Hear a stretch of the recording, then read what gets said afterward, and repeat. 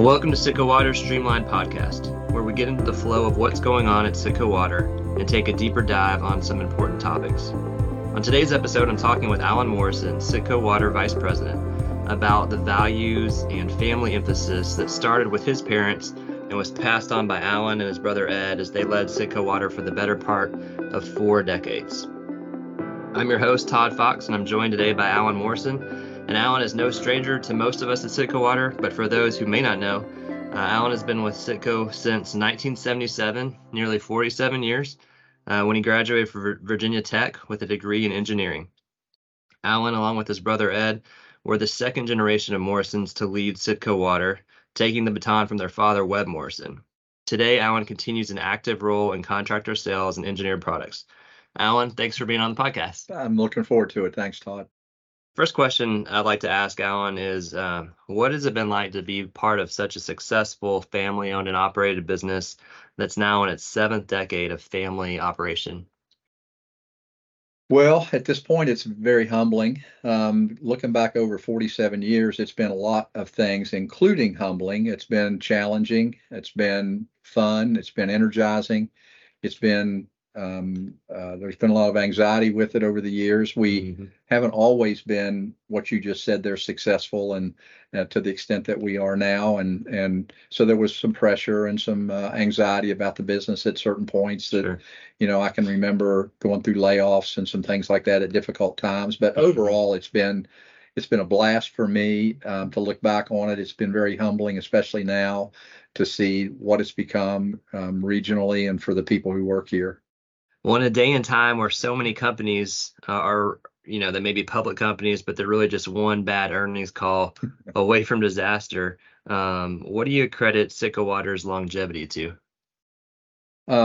Ultimately, I think the Lord's taking care of us. I mean that. And I think, our family values that were here innately from the beginning, and I hope that they continue today, are the values that make a business successful. I mean, you take care of your customers and you take care of each other. And if you've chosen a market to be in that's reasonable, and ours is, water and wastewater is a reasonable market, and you make decent effort at it, then you're going to be successful. And I think the Lord's taking care of us. He's helped us to make good decisions in difficult times, and he's looked after us the whole time. But ultimately, I think it's the family values that we had from the beginning when it was just a family, my mom and dad, and then Ed and I, and those values are what make a business successful, I think. I agree. I feel like there's always been a sense of that since I've known and been connected with Sitco, that the family orientation of the company is there, the value for people, the care for people, and I think that's been huge. Well, that's actually, I think, a big challenge for this business going forward. We've grown, which is great, to a point where we're spread out and there's people that I don't know as well as how I used to know everyone. And that's the same on the other side of the table.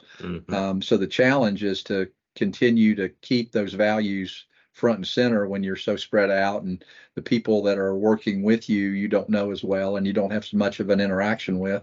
But I think it's crucial that we work every day to continue those values. Again, taking care of our customers and taking care of each other are the values that will make us successful. I think you're right. I think hopefully the recent kind of organizational changes that we've added will help with that, as far as creating not another layer, but another point of care for people to have. Instead of someone having 30 direct reports, having that broken up and that load shared, so there can be more personal interaction. So, but it starts from the leadership team. Yeah. I mean, that's where it's got to start from. Yeah. You're part of the leadership team. There's a lot of people who are, and they've got to feel that from the top. And if they feel like people care about them, and that we're working to take care of our customers, then that does trickle down. And I know our values and behavior are part of that. I mean, we've got to continue to work on that and not lose that. I don't want this business, no matter how big or successful, to be, I don't want to say it in a bad way, but just another business, just another place for somebody to work. Right. I want it to be a place that makes people's lives better and enhances their lives to the best that we can. Yeah. And that's one of the reasons I wanted to have you on here is just because I hear that passion and I hear those stories that you share about your mom and dad and just what's been important over the years. And so I want people to be able to hear that far and wide, from our northernmost branch to our southern branch. It's very important. And believe me, I've made a lot of bad decisions and made a lot of mistakes. So I don't like to preach about how people ought to be, but Sure. Those values, if they're what you're striving for, then you're going to be successful. That's right. Well, as you know, you've listened to this podcast, and we talk a lot about this idea of becoming a category of one company. And in many ways, I think the seeds of being category of one have long been planted here and have been realized in the commitment of many, many great employees over the years to Citco Water, and also Citco and their commitment to those employees.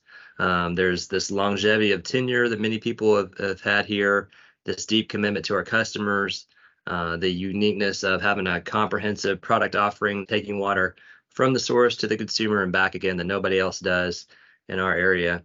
Where did that impetus to stand out from the competition and be in this singular category come from? Well, I think first of all, being born in the market that we were born in Huntington, West Virginia, you could not be very successful or at least grow very much if you were going to just do one thing. Mm-hmm. So early on, my dad and his co-workers obviously decided we've got to do more than just one thing. It started out as just a pipe, valve, and fitting supplier, I think with a very little emphasis on chemicals. Mm-hmm. And then they realized that to grow and to be successful, you're going to have an opportunity to diversify your product offering. I think that was the first thing for survival, is we have to sell some different things to different people. And if we're calling on the water industry, what do they use? Or the sewer industry, what do they use? And that's where it started. And then the probably the biggest separation that happened is when we were able to have somebody devote a lot of their time and effort on the engineered products side of things. And that was Randy Clark, was really the first one. I did it a little, but when we hired Randy to come from VTN, he was able to devote, full time to products that need some special application help or some understanding of their functionality, and to be able to take those. And I'm talking about chemical feed systems and telemetry and pumps generally. There's some others, but that was it. And then once we started doing that, and then realizing at the time, I guess it was probably in the late 80s, early 90s, there was a sort of an industry-wide concept of being a one-stop shop. There was a lot of integration taking place. There was a lot of businesses buying other businesses and becoming a real diverse product offering in our market. And as a distributor, we were one of the few that were able to do that. It was mostly from the manufacturing of the product point of view, but we were able to start to do that and to jump on board, and then just continue to enhance, because that's an investment with your people and your products and your inventory and your education, that you invest in that, and we were able to do it and to continue it. And I think that's what has helped us today, as you say, to be able to bring water from the source to the home and then back again. Yeah, like you said, it is an investment in that education. I've been on the training side here recently, and I'm continuing to learn. There's so much more to learn about all the solutions we offer, everything we do. Hey, one thing that's cool about it is, as you said, I've been here 47 years, and every day I'm learning about a different or new product or a new service or a new technology that's come about, and you never stop learning. You're never going to know it all. And I think I told your class when we were teaching, in this industry, it's just as important to know what you don't know as it is to know what you know. That's right. Because there's always going to be something you need to learn about. Continue to have that mind that's just inquisitive and can start to learn. Yeah, I love that, what you said when you were visiting with the Citco U class, sharing some about valves and different things. I thought that was the most important thing you said, was don't go in acting like you know the answers, but go in asking questions, go in being inquisitive and wanting to find out more about how they operate, what their needs are, where their problems are, and then you can start to help with solutions. Credibility is probably the largest thing that anybody in our business needs to have, and honesty and credibility. And if you act like you know something you don't know about, then that'll show. But people don't mind if you don't know something, you're willing to admit it, and then you go learn about it and come back and you're smarter, and it's fun that way. Yeah, they'll see through otherwise, for sure. That's right. Alan, you share some great stories, and I've gotten the pleasure to hear some of these over the years. Stories about your mom and dad and their influence on you all growing up, and also how that shapes what Sitco has become. And one of those stories that you shared with me recently during the Sitco U class, actually, was about how important it was to do the right thing, even when it hurts. Yeah. And you were talking about a distributorship opportunity that came along. But I was wondering if you could just share Right. that story with everybody on the podcast. Yeah. Again, my mom and dad, early on, at least at home as well as in the business, they impressed on Ed and I always about doing the right thing. And sometimes it's not easy to do the right thing. It's much easier to do the wrong thing. And I saw that live out, with my mom and dad at many dinner conversations or weekend trips where decisions were being made about the business and about choosing to do the right thing, which may be difficult or possibly less profitable, or to do the wrong thing, which was going to be easy to do and maybe short-term profitable. And one particular instance that I shared with you happened actually by accident. I was involved in selling a pump station down in eastern Kentucky to an engineer and a small municipality, and we did sell it, and it did get delivered and installed, and I was very happy about that. And the engineer called and asked me to come down, that they were going to buy another one, that they were going to buy a second. So at that time, I could bring my Smith and Loveless price book down, and we could sit there and size it and price it right in his office. And when I went in this second time, there was another gentleman in the meeting with us, and so he just listened, and we sized the pump station out, and I priced it, and I told him what it would be, and the engineer said, "That's great.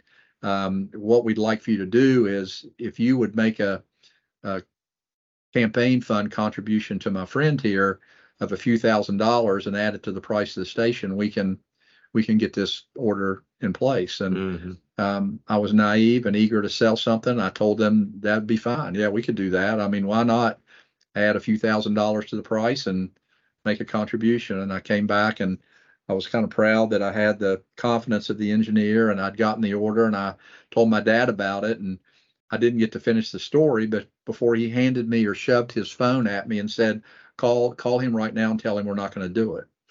And I said, "What do you mean?" He said, "Call the engineer and tell him we're not going to do that."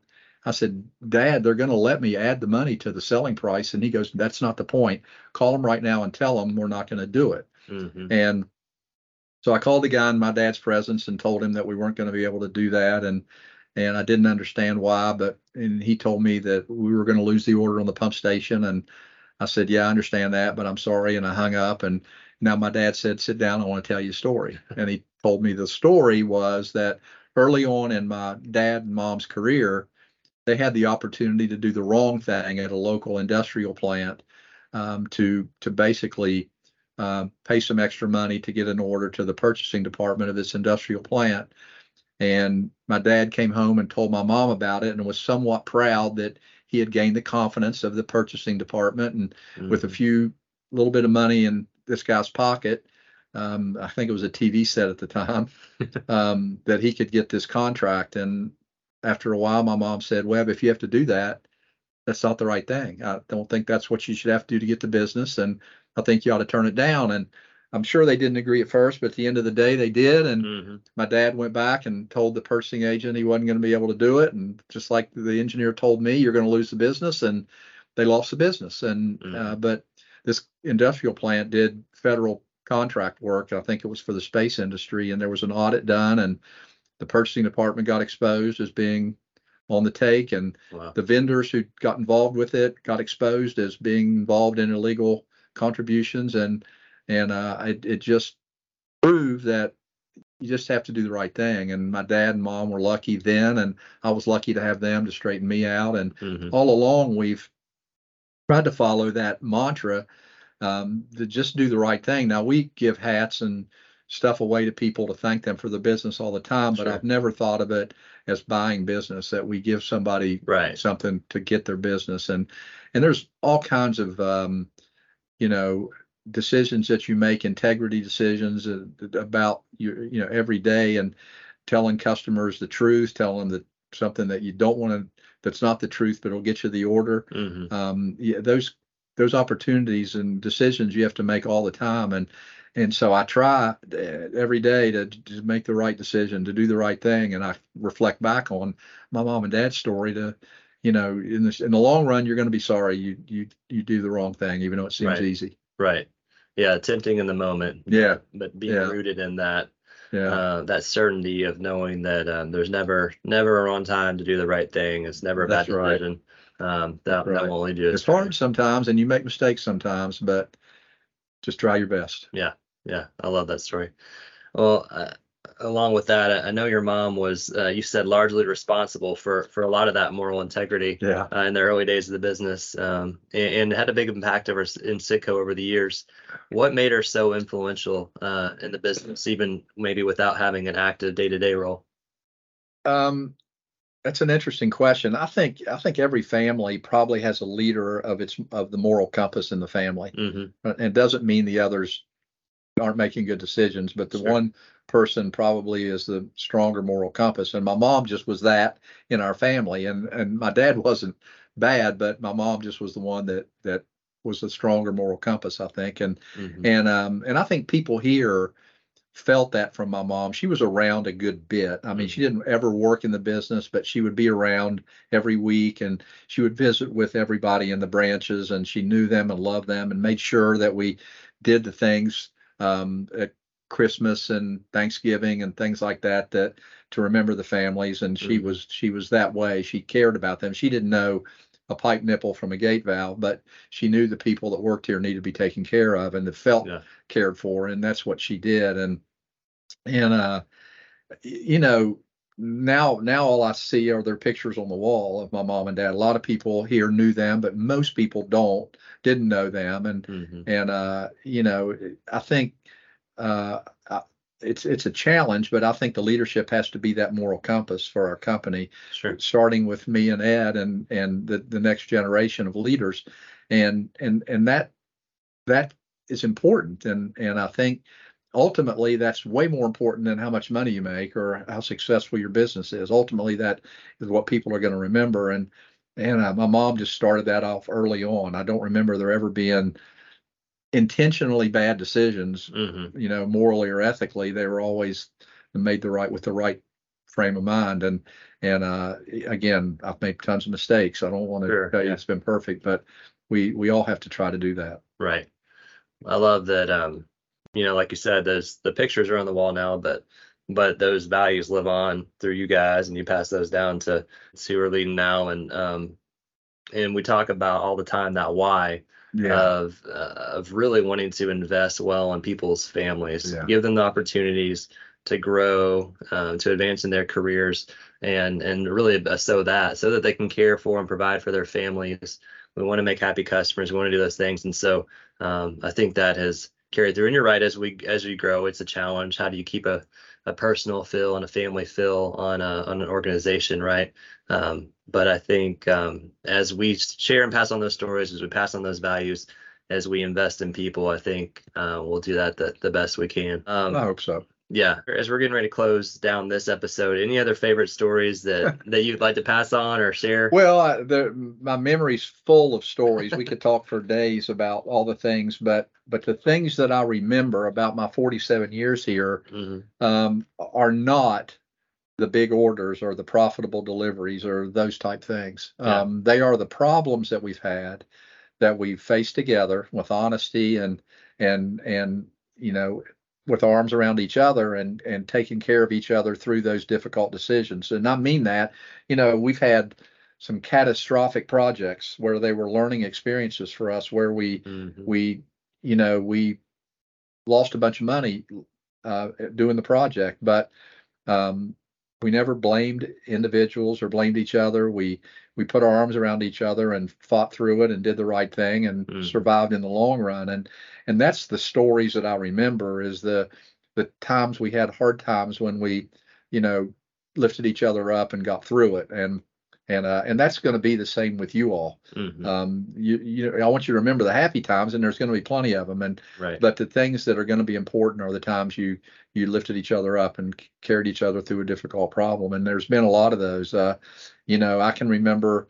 I don't even remember. I think we were in Parsons, West Virginia, and some of the people listening may remember this, but we had a little catastrophic project up there, and I think we were about to have some people out of water, and a crew of us just got in the car and went up there, and we did stuff that we didn't really know how to do, but we did what we had to do to get it going. And it's funny, you remember that it wasn't a big order, it wasn't a profitable order, but it was a challenge to go up there as a team and get it finished. And there's been hundreds of those stories that we've done over the years, and our service department and our drivers and the salespeople and the clerical people and the personnel people.